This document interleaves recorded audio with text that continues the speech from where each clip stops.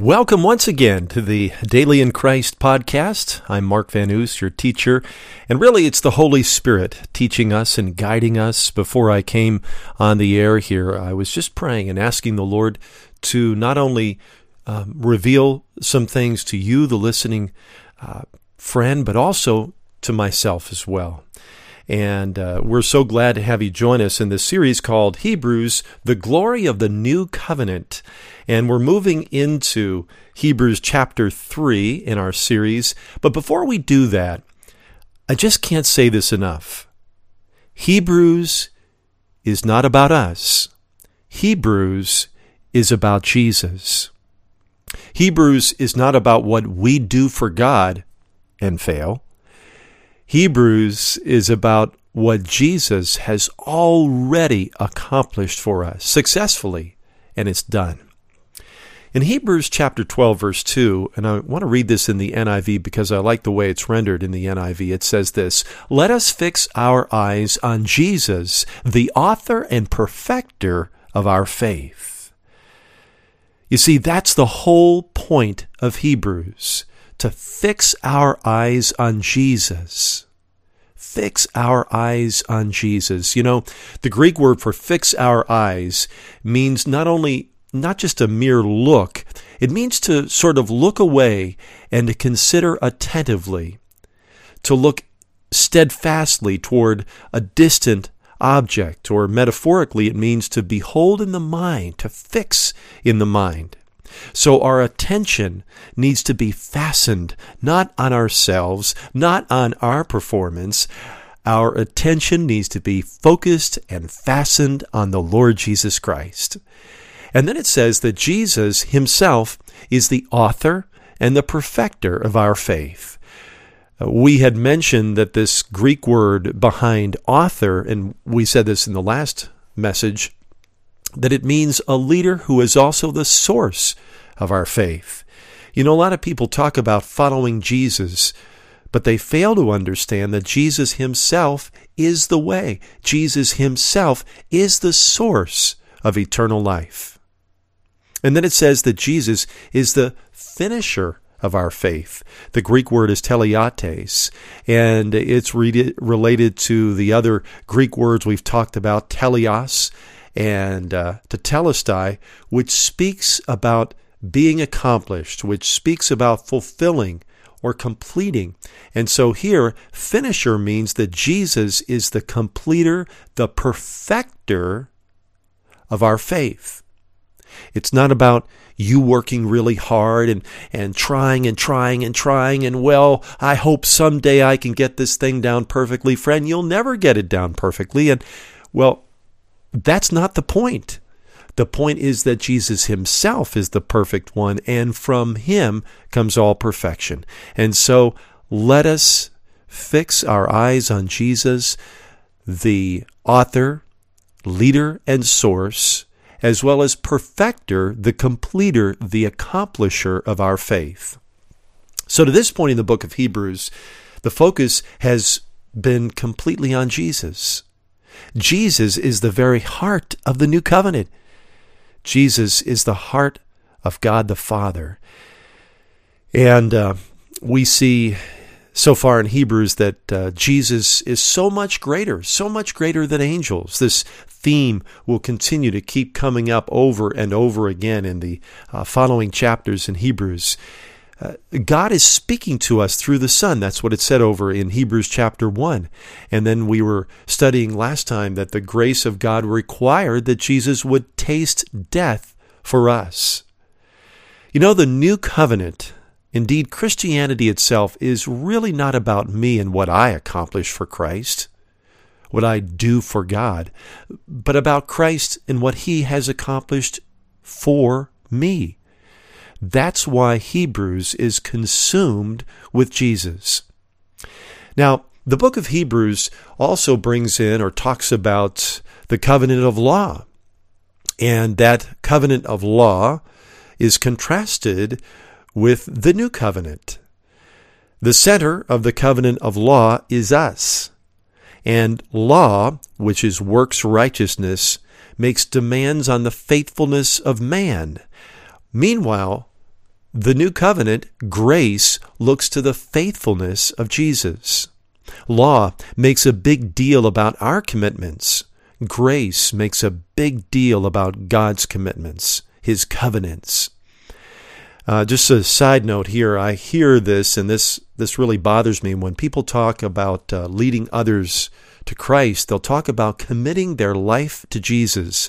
Well, friend, you will not find such language in the Bible, and thankfully so. The gospel is not about committing our life to Jesus. First of all, that life of a sinner is a life of death. God has no use for it. Rather, the gospel is about God's commitments fulfilled through the life of Jesus. So the difference? God committing the life of His Son to you. The call of the gospel is believe on the Lord Jesus Christ, and thou shalt be saved. Okay, now we get into Hebrews chapter 3, and the theme at the beginning of this particular chapter is on the faithfulness of Jesus. So let's take some time right now, and I encourage you, if you have your Bible handy, it makes these studies go so much better if you will read along with me. We're going to be reading verses 1 through 3 to start. Therefore, holy brethren, partakers of the heavenly calling, consider the apostle and high priest of our confession, Christ Jesus, who is faithful to him who appointed him, as Moses also was faithful in all his house. For this one has been counted worthy of more glory than Moses, inasmuch as he who built the house has more honor than the house. For every house is built by someone, but he who built all things is God. And Moses indeed was faithful in all his house, as a servant, for a testimony of those things which would be spoken afterward. But Christ, as a son over his own house, whose house we are, if we hold fast the confidence and the rejoicing of the hope firm to the end. Hebrews chapter 3, verses 1 through 6. Okay, let's dig into the text. These verses 1 through 6, begins the many contrasts between the Old and the New Covenant. And here we see the faithfulness of a slave versus the faithfulness of a son.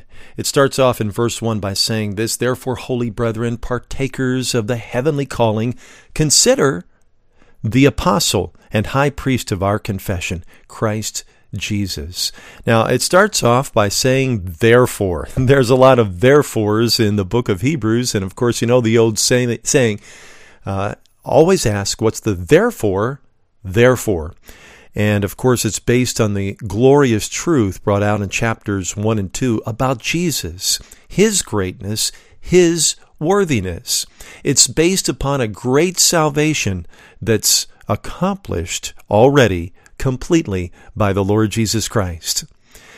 That therefore is based on the Son, who was made lower than the angels as the Son of Man, that he might taste death for everyone. Remember how he talked about all the reasons why the grace of God had Jesus taste death for everyone. We also found out in Hebrews chapter 2, that Jesus is not ashamed to call us brothers, because he himself is holy and has made us holy. Isn't that incredible? That is why he is not ashamed to call us brothers. It says, holy brethren. Again, we are holy because God has called us holy. He has made us holy. We are sanctified by God. And there's more on that subject coming up in Hebrews chapter 10. We are holy brethren all because of Jesus, the Son. It says also here in verse 1 that we are partakers of the heavenly calling. Now, partakers means sharers. So we're sharers together. This isn't, in the kingdom of God, there are not haves and have-nots. We share together. We are called from heaven to heaven. That's that heavenly calling. And whenever you hear about this call of God, it speaks about God's initiative, God's powerful call that sets in motion our redemption. It says, because we are the holy brethren because of Jesus, it says for us in verse 1 to consider, to think about, and again I'm thinking about Hebrews chapter 12, verse 2, where it says, fixing our eyes on Jesus, it says, consider the apostle and high priest of our confession. Now, apostle in the Bible means sent one, and high priest, Jesus, is the all-sufficient high priest, the number one mediator between God and man. It's Jesus plus nothing. And again, much more about Jesus' high priestly role coming up later on in our study of Hebrews. Dear friend, I just can't say this enough. The difference between real Christianity and religion. And I think many of us have bought into what we think is a Christianity that's really much more about religion. Real Christianity is Christ-centered. Religion is Christian-centered, man-centered. Let me give you some contrasts between real Christianity and religion. Real Christianity is centered on Christ. Religion is centered on man. Real Christianity is centered on Christ's worthiness, while religion tries to make oneself worthy. Real Christianity is about Christ's faithfulness. Religion says you need to be more faithful to God and others. Real Christianity is about Christ's obedience. Religion says you need to obey God. Real Christianity is about God's promises. Religion says you need to keep your promises to God. Real Christianity speaks of Christ's sacrifice. Religion says you need to make sacrifices for God. Real Christianity looks to Christ for all, while religion focuses on self, what self is doing wrong, and what self needs to do to improve. Real Christianity is new abundant life in Christ. John 4 verses 13 to 14 and John 10:10. Religion says you need to change your life. Real Christianity, all God's promises are yes in Christ. 2 Corinthians 1:20. Religion says you have to do so you can get the promises. Well, I'm sure as I traveled through that list of differences between real Christianity and religion, maybe you might have said, ouch, a couple of times. Hang in there. Maybe something might have even risen up that said, now wait a minute, I think what you're calling religion is Christianity. But you will see over and over again in the New Covenant, clearly laid out in the book of Hebrews, no, it's not about you. It's about Jesus. It's not about what you do for God. It's about what God in Christ has already done for you. That's why the admonition is to believe on the Lord Jesus Christ. Now, I mentioned here that in chapter 3 of Hebrews, we see what carries on through much of Hebrews, a comparison between the covenant of law, what some call the Old Covenant, and the New Covenant. And here the contrast is Moses representing the covenant of law versus Jesus who represents the New Covenant. And over in verse 2 of Hebrews 2, it says this, for if the word spoken through, of Hebrews chapter 3 says this, who is faithful to him, this is speaking of Jesus, who appointed him, as Moses also was faithful in all his house. It says that Jesus was faithful to him who appointed him. Moses was faithful in all his house. See, Jesus is the faithful one to God. Do you see that? How it's personal? As opposed to Moses, who was faithful to God's house. Big difference. It says in verse 3 that for this one has been counted worthy of more glory than Moses, inasmuch as he who built the house has more honor than the house. Jesus is counted worthy of more glory than Moses because he actually built the house. Okay, Moses was one who served in the house, but Jesus is the builder. And then if you go to verse 5 and 6, it says that Moses is a servant in God's house, verse 5, while Jesus is a son in God's house. Verse 6, the difference between a servant and a son. And remember what we said last time, that a son refers to inheritance. A servant is just one who is there doing his master's bidding. He has no rights at all, whereas a son is the rightful heir who has all because of the Father's goodness and wealth.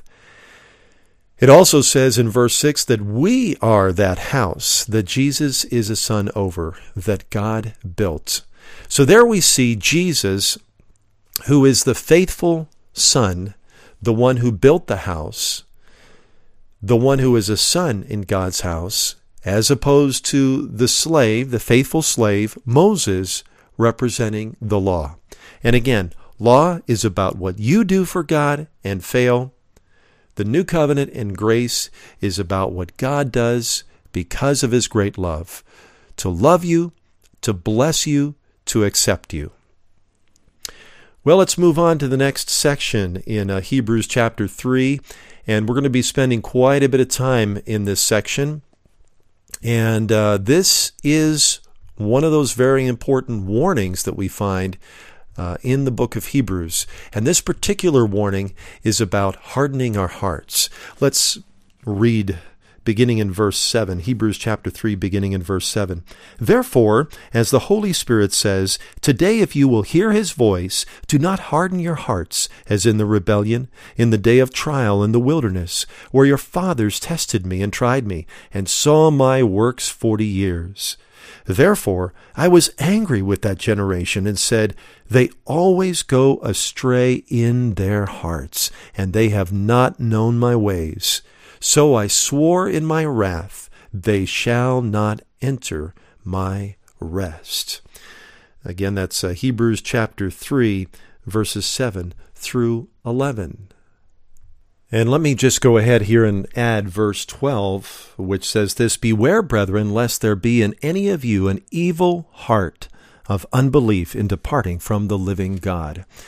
Now, as we move into these verses, again, I have to issue a very important warning, a very important word of clarification about who these verses are addressing. Remember, first of all, friends, that the book of Hebrews was written to Jews. 3 different types of Jews are addressed in the book of Hebrews at varying points. Those Jews who were genuinely born again, they had trusted in Christ alone, and they were suffering persecution for their steadfast faith in Jesus. And those Jews needed to be encouraged. Then there were the born-again Jews who were immature. And there is an exhortation, particularly in chapter 5, to grow up. And then finally, there are those unbelieving Jews who were dabbling in Christianity. They needed to have faith in Christ alone and be saved or face dire eternal consequences.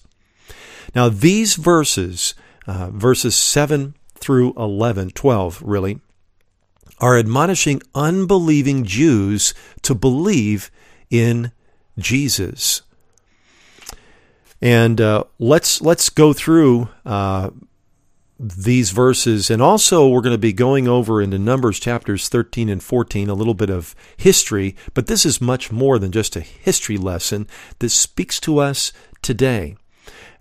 And of course, verse 7 begins with the word today. Today, if you will hear his voice. Let me talk about this problem of hardening of hearts. It says right there repeatedly of those who harden their hearts as in the rebellion. Let's go back into Numbers chapter 13. And again, if you have your Bibles, it would be very helpful to go through this. Remember that the Lord had delivered the the nation of Israel out of the clutches of Pharaoh. They were delivered through the Red Sea. They saw God do miracle after miracle after miracle.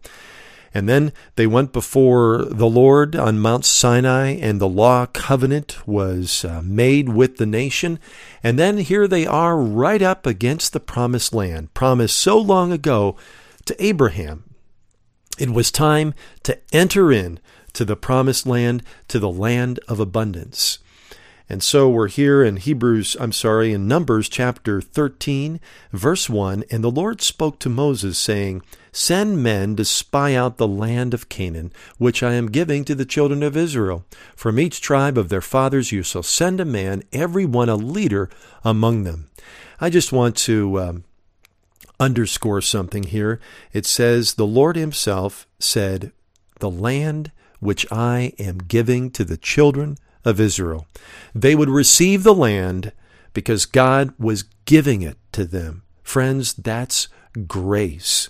Whenever you have God giving someone something, not because they deserve it, but simply because God is good, that's grace. So we see God's grace in action. I am giving the land to the children of Israel. And then it goes through and talks about the different tribes of the next several verses. And verse 16, these are the names of the men whom Moses sent to spy out the land. And Moses called Hoshea, the son of Nun, Joshua. Then Moses sent them to spy out the land of Canaan. I'm in verse 17. And said to them, "Go up this way into the south and go up to the mountains and see what the land is like." Stop the tape for just a minute. The reason for them spying out the land was not to check out the dangers, but rather to see how good God's gracious inheritance in the promised land really was. Whether the people who dwell in it are strong or weak, few or many, whether the land they dwell in is good or bad, whether the cities they inhabit are like camps or strongholds, whether the land is rich or poor, and whether there are forests there or not, be of good cheer, of good courage, and bring some of the fruit of the land. Now the time was the season of the first ripe grapes. And so they went up and spied out the land from the wilderness of Zin as far as Rehob, near the entrance of Hamath. And so they went up through the south, and they came to Hebron, Ahaman, Shesha, and Talmai. The descendants of Anak were there. Now Hebron was built 7 years before Zoan in Egypt. Then they came to the valley of Eshcol, and there they cut down a branch with one cluster of grapes. They carried it between two of them on a pole. They also brought some of the pomegranates and the figs. The place was called the Valley of Eshcol because of the cluster which the men of Israel cut down there. Now, I just want to stop right there and just note that the Eshcol Valley is a place of amazing abundance and fruitfulness. Do you see that it took two of the men carrying a cluster of grapes on a pole? Now, friend, whenever I stop by the grocery store and I grab a cluster of grapes, I don't need another person to help me haul it. Those must have been amazing grapes. And in fact, so amazing, they called that valley Eshcol, which means literally cluster. Do you see the goodness of God? They're encountering the goodness of God in this wonderful place. And so they're actually bringing back the evidence of this wonderful place. And so in verse 25, they return from spying out the land after 40 days.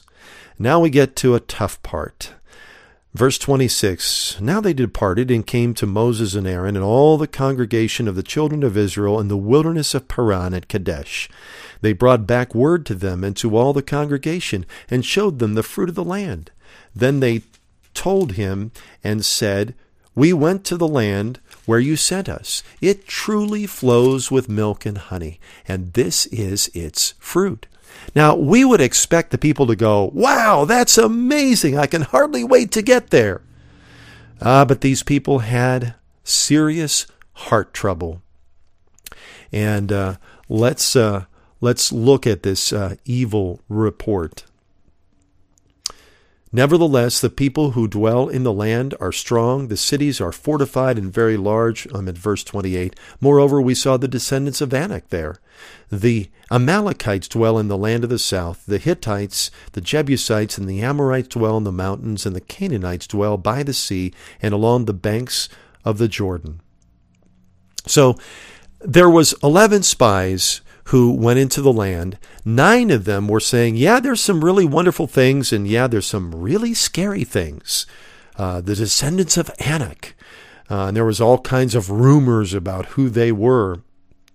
But anyways, there was a mixed report there that came forward. Now, there were 2 of the 11 that had a pure positive report, the report of faith. And that was Caleb and Joshua. Here's what they said. We are over in verse 30. Then Caleb quieted the people before Moses and said, let us go up at once and take possession, for we are able to overcome it. But the men who had gone up with him said, we are not able to go up against the people, for they are stronger than we.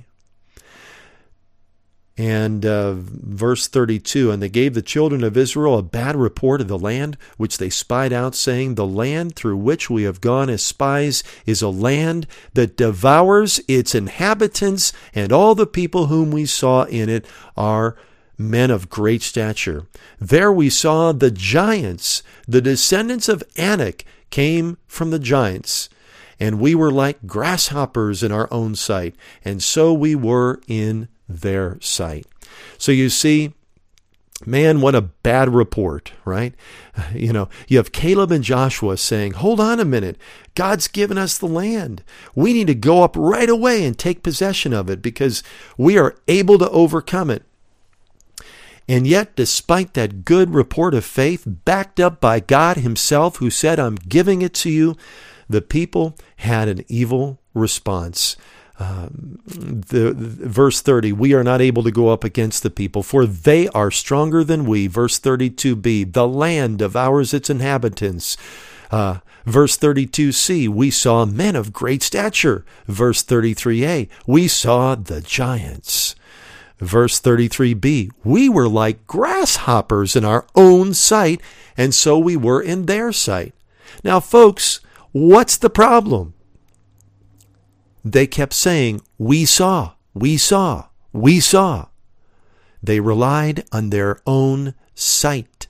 They relied on their own flesh, and what their flesh told them was true. They relied on what I call carnal theology. Theology that is based upon human perception, human wisdom, in other words, flesh. And they completely ignored and disregarded God's perspective, his power, and his promise. Oh my, and what a mess this terrible, evil report had. Its effect on the people. What was the effect of the people when they heard this evil report? Wah! It says in Numbers chapter 14, beginning in verse 1, let me find it. So all the congregation lifted up their voices and cried, and the people wept that night. Oh my, this is incredible. God had said, I am giving you this land. The spies went out there and they saw it was an amazing land. It was a fruitful land. And there was the clear understanding from God that he would give them the land. And yet their response was one of weeping. Not just a little cry, but a wah that went on all night long. Verse 2, and all the children of Israel complained against Moses and Aaron, and the whole congregation said to them, if only we had died in the land of Egypt, or if only we had died in this wilderness. Unbelievable, but that was their reaction. And note, please, in verse 3, not only did the people complain against Moses and Aaron, verse 3 says this, they said this, Why has the Lord brought us to this land to fall by the sword, that our wives and children should become victims? Would it not be better for us to return to Egypt? They complained against the Lord. Not only did they complain against the Lord, it was character assassination. I mean, what kind of a God would lead people to death by sword, even children and women? What kind of a God are they harboring in their mind, in their thought? Do they really think that God was going to do this? Friends, this is the evil heart of unbelief. They slam God's goodness and integrity. They say, why has God brought us here to fall by the sword? And then God brought us into this place to fall by the sword so that the wives and children should become victims? What a mean God. And then the insult, things are better in Egypt. Maybe it's better if we just turn back and go to Egypt. Then you go to verse 4. It says, so they said to one another, let us select a leader and return to Egypt. So they said, let's fire Moses and Aaron and let's head back. Oh my, what a tragic thing. And then it says, verse 5, Moses and Aaron fell on their faces before all the assembly of the congregation of the children of Israel. But Joshua, verse 6, the son of Nun, and Caleb the son of Jephunneh, who were among those who had spied out the land, tore their clothes. And they spoke to all the congregation of the children of Israel, saying, the land we passed through to spy out is an exceedingly good land. If the Lord delights in us, then he will bring us into this land and give it to us, a land which flows with milk and honey. Only do not rebel against the Lord, nor fear the people of the land, for they are our bread. Their protection has departed from them, and the Lord is with us. Do not fear them. Wow, that's incredible. The response of an evil heart of unbelief versus the response of faith. Joshua and Caleb are speaking reality to the people, bringing God back into the equation, not man and his weak flesh, saying again that the land is exceedingly good. And here it says, if the Lord delights in us. Now, I want to bring out a clarification. Remember, they were under law at this point. And remember, the law says, if you do this, then you'll get that. But we are under the new covenant, which doesn't say if, it says since. Then they said, don't rebel against the Lord. Don't fear the people of the land. Their protection has departed them.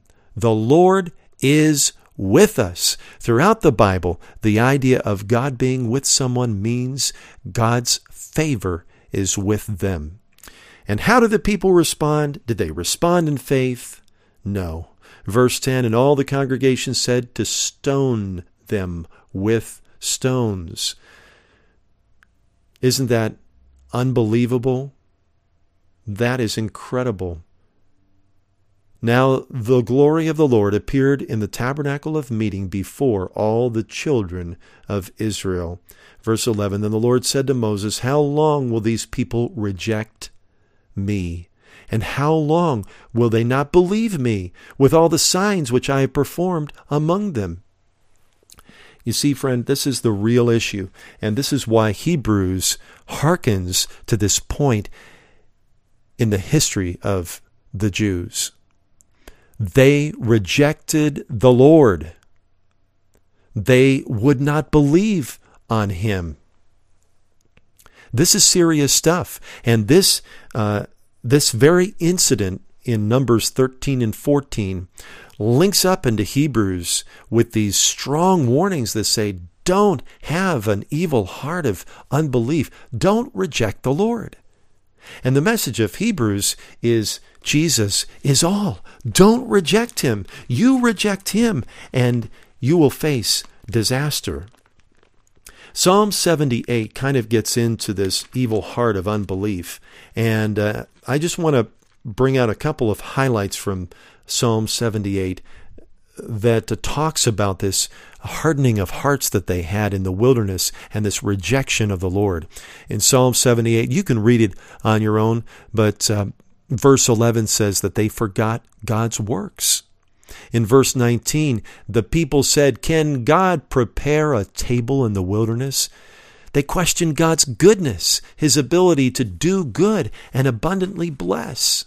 In verse 22 of Psalm 78, they did not believe in God and trust in His salvation, His deliverance.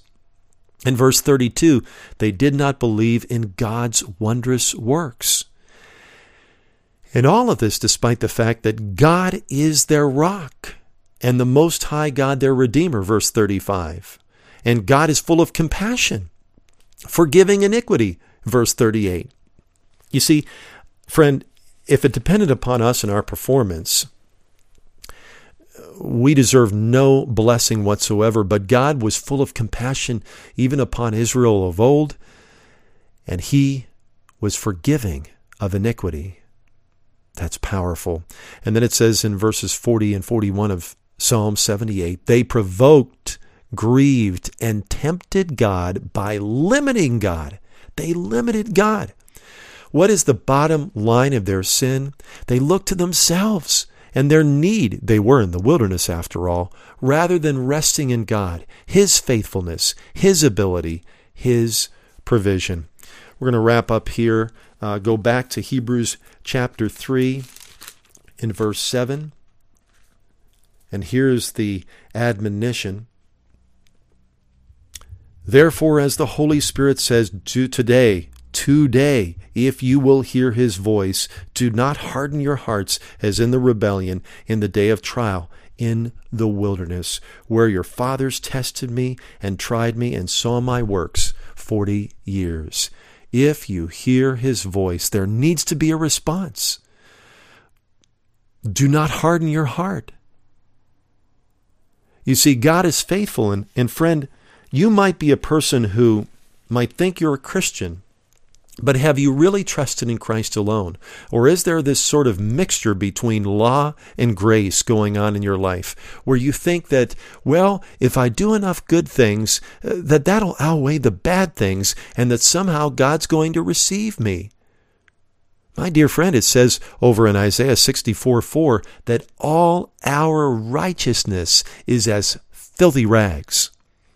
The Apostle Paul, who was formerly a Pharisee, said in Philippians chapter 3 that all of those good things that he did in the flesh was like dung to a holy God.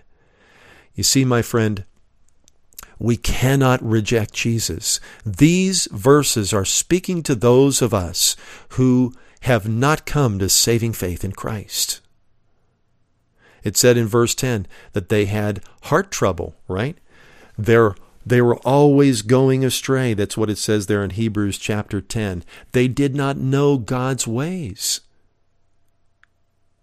Let me ask you this. What's Hebrews about? Is it about you or what Jesus Christ has already accomplished for you? God's way is His Son. God's way is gracious provision. God's way is salvation. God's way is He is the rock, the Redeemer. God's way is that He is compassionate, forgiving iniquity. God's way is He is limitless provision and blessing. It's all about Jesus and what He does for you and has already done for you through His perfect life, sacrifice, death on the cross. It's not about you and what you do for God. And the result, verse 11 says, they shall not enter my rest. You see, God's rest, and there'll be more in chapter 4 of Hebrews, is about God's finished work, all of it.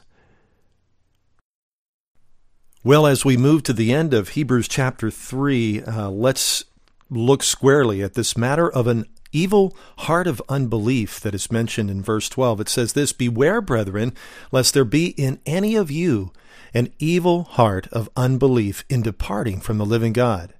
But exhort one another daily, while it is called today, lest any of you be hardened through the deceitfulness of sin. For we have become partakers of Christ if we hold the beginning of our confidence steadfast to the end.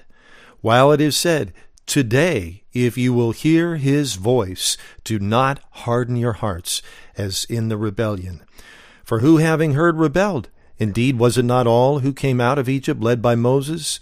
Now with whom was he angry 40 years? Was it not with those who sinned, whose corpses fell in the wilderness? And to whom did he swear that he would not, they would not enter his rest, but to those who did not obey? So we see that they could not enter in because of unbelief. Well, first of all, let me say this, and again, context is so critical in the book of Hebrews. Well, it's critical anywhere but of the Bible, but it certainly is very true in the book of Hebrews. First of all, it says evil heart of unbelief.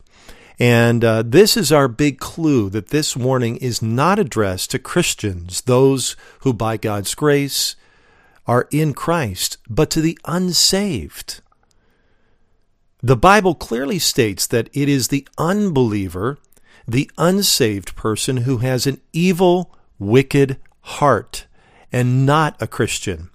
Ezekiel chapter 36, verse 26, part of the new covenant promise of God. God says this, I will give you a new heart and put a new spirit within you. I will take the heart of stone out of your flesh and give you a heart of flesh. Ezekiel chapter 11, verses 19 and 20 says this, and again, God is speaking and covenantally promising, Then I will give them one heart, and I will put a new spirit within them, and take the stony heart out of their flesh, and give them a heart of flesh, that they may walk in my statutes, and keep my judgments, and do them.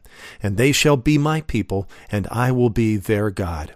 Again, Ezekiel chapter 11, verses 19 through 20.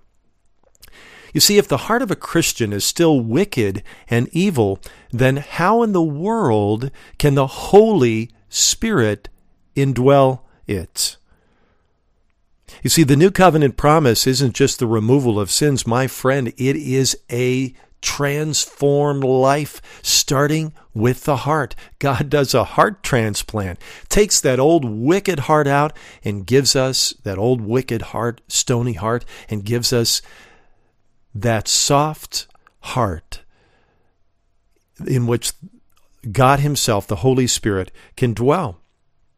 Now, if you are still having a hard time with that and that whole concept, I go into much greater depth on this subject and more in my series called Living in the Reality of Perfect Sanctification. That's also available at our website, dailyinchrist.org. Well, Let's look at this, verses 12 through 18, talk about the danger of that evil heart of unbelief in departing from the living God. And remember, once again, the context of Hebrews is it is speaking to Jews, a congregation of Jews, and like any other congregation, there are a variety of heart conditions going on. You've got those who are genuinely saved, they're in Christ, they've received the miracle of the new birth through Jesus Christ, and they are walking in faith and trusting in God and probably facing persecution. You have another group of believers, Jewish believers, and they are also genuinely saved, but they're immature. And then you have a third group of Jews that are unbelievers. They have not put exclusive faith in the Savior, the Messiah, the Lord Jesus Christ. So, again, that evil heart of unbelief speaks to unbelieving Jews and to any who will not believe on the Lord Jesus Christ alone. You know, I was talking about this heart problem, and I think of what it says over in Jeremiah chapter 17, beginning in verse 5. And I'm going to read several verses here. It says this, Thus says the Lord, Cursed is the man who trusts in man and makes flesh his strength, whose heart departs from the Lord. For he shall be like a shrub in the desert, and shall not see when good comes, but shall inhabit the parched places in the wilderness, in a salt land which is not inhabited. Blessed is the man who trusts in the Lord, and whose hope is the Lord. For he shall be like a tree planted by the waters, which spreads out its roots by the river, and will not fear when heat comes, but its leaf will be green, and will not be anxious in the year of drought, nor will cease from yielding fruit. Again, that's Jeremiah chapter 17, verses 7 through 10. A contrast between the cursed man and the blessed man. Here we see that the cursed man is the one who trusts in man, who also makes flesh his strength. So the cursed man is the one who trusts in man. The blessed man is the one who trusts in the Lord. The cursed man is the one who makes flesh his strength. The blessed man is the one whose hope is in the Lord, and the cursed man is the one whose heart departs from the Lord. And in the rest of Jeremiah chapter 17, it talks about the results of trusting in man, making flesh our strength, and departing from the Lord, versus the results trusting in God. For that one who's trusting in the flesh, trusting in himself, and departing from the Lord, they're like a shrub in the desert, it says in verse 6. Meanwhile, for the one who trusts in God, they are like a tree planted by the waters, verse 8. For the one who trusts in himself and departs from the Lord, they shall not see good when it comes, verse 6. But for the one who trusts in God, they shall not fear when heat comes, verse 8. For the one who trusts in himself and not in the Lord, they shall inhabit, live in, not just visit, parched places in the wilderness. Verse 6. The results of the one who trusts in God will have a leaf that will be green, speaking of health. That's verse 8. And the one who puts trust in himself and not the Lord, they dwell in a salt land, which is not inhabited. That's a land that is poison and never will be fruitful, abandoned in a desolate land where no one else wants to live. Verse 6. Meanwhile, for the one who trusts in God, not anxious in the year of drought. Verse 8. Even in conditions when all else is in want, they have no anxiety, nor fear. And then it adds, for the one who trusts in God, nor will cease from yielding fruit. Verse 8. So they're always fruitful, productive, even in the year of drought. So what's the fundamental problem? Back to Hebrews chapter 3. It is a heart problem. And over in Deuteronomy, God himself identified that as the problem of Israel of old when they refused to enter the promised land.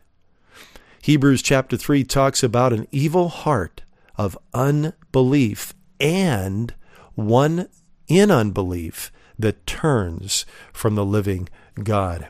Now, verse 14 says this, getting ourselves back over to Hebrews chapter 2.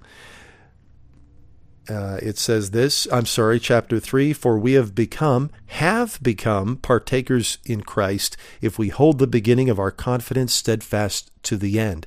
So there are those who are in Christ. They share together with Christ. They are those who have their trust and their confidence in the Lord.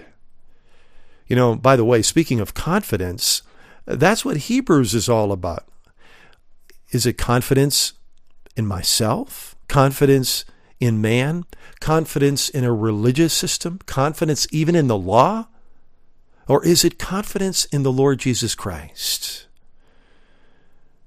Our confidence is a new covenant confidence, and it is a confidence that is based and established upon the perfection and greatness of Jesus and the finished work of Jesus.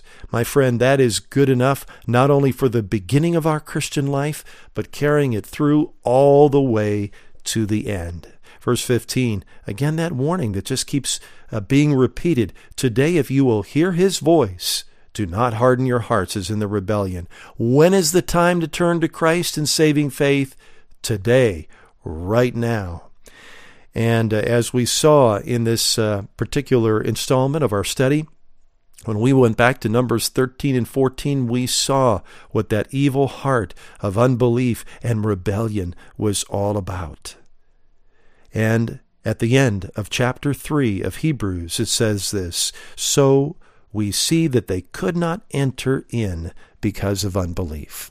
Well, coming up, Hebrews chapter 4, I am really excited about chapter 4. There's a lot of things where the Lord changed my understanding on the subject of rest. What does it mean?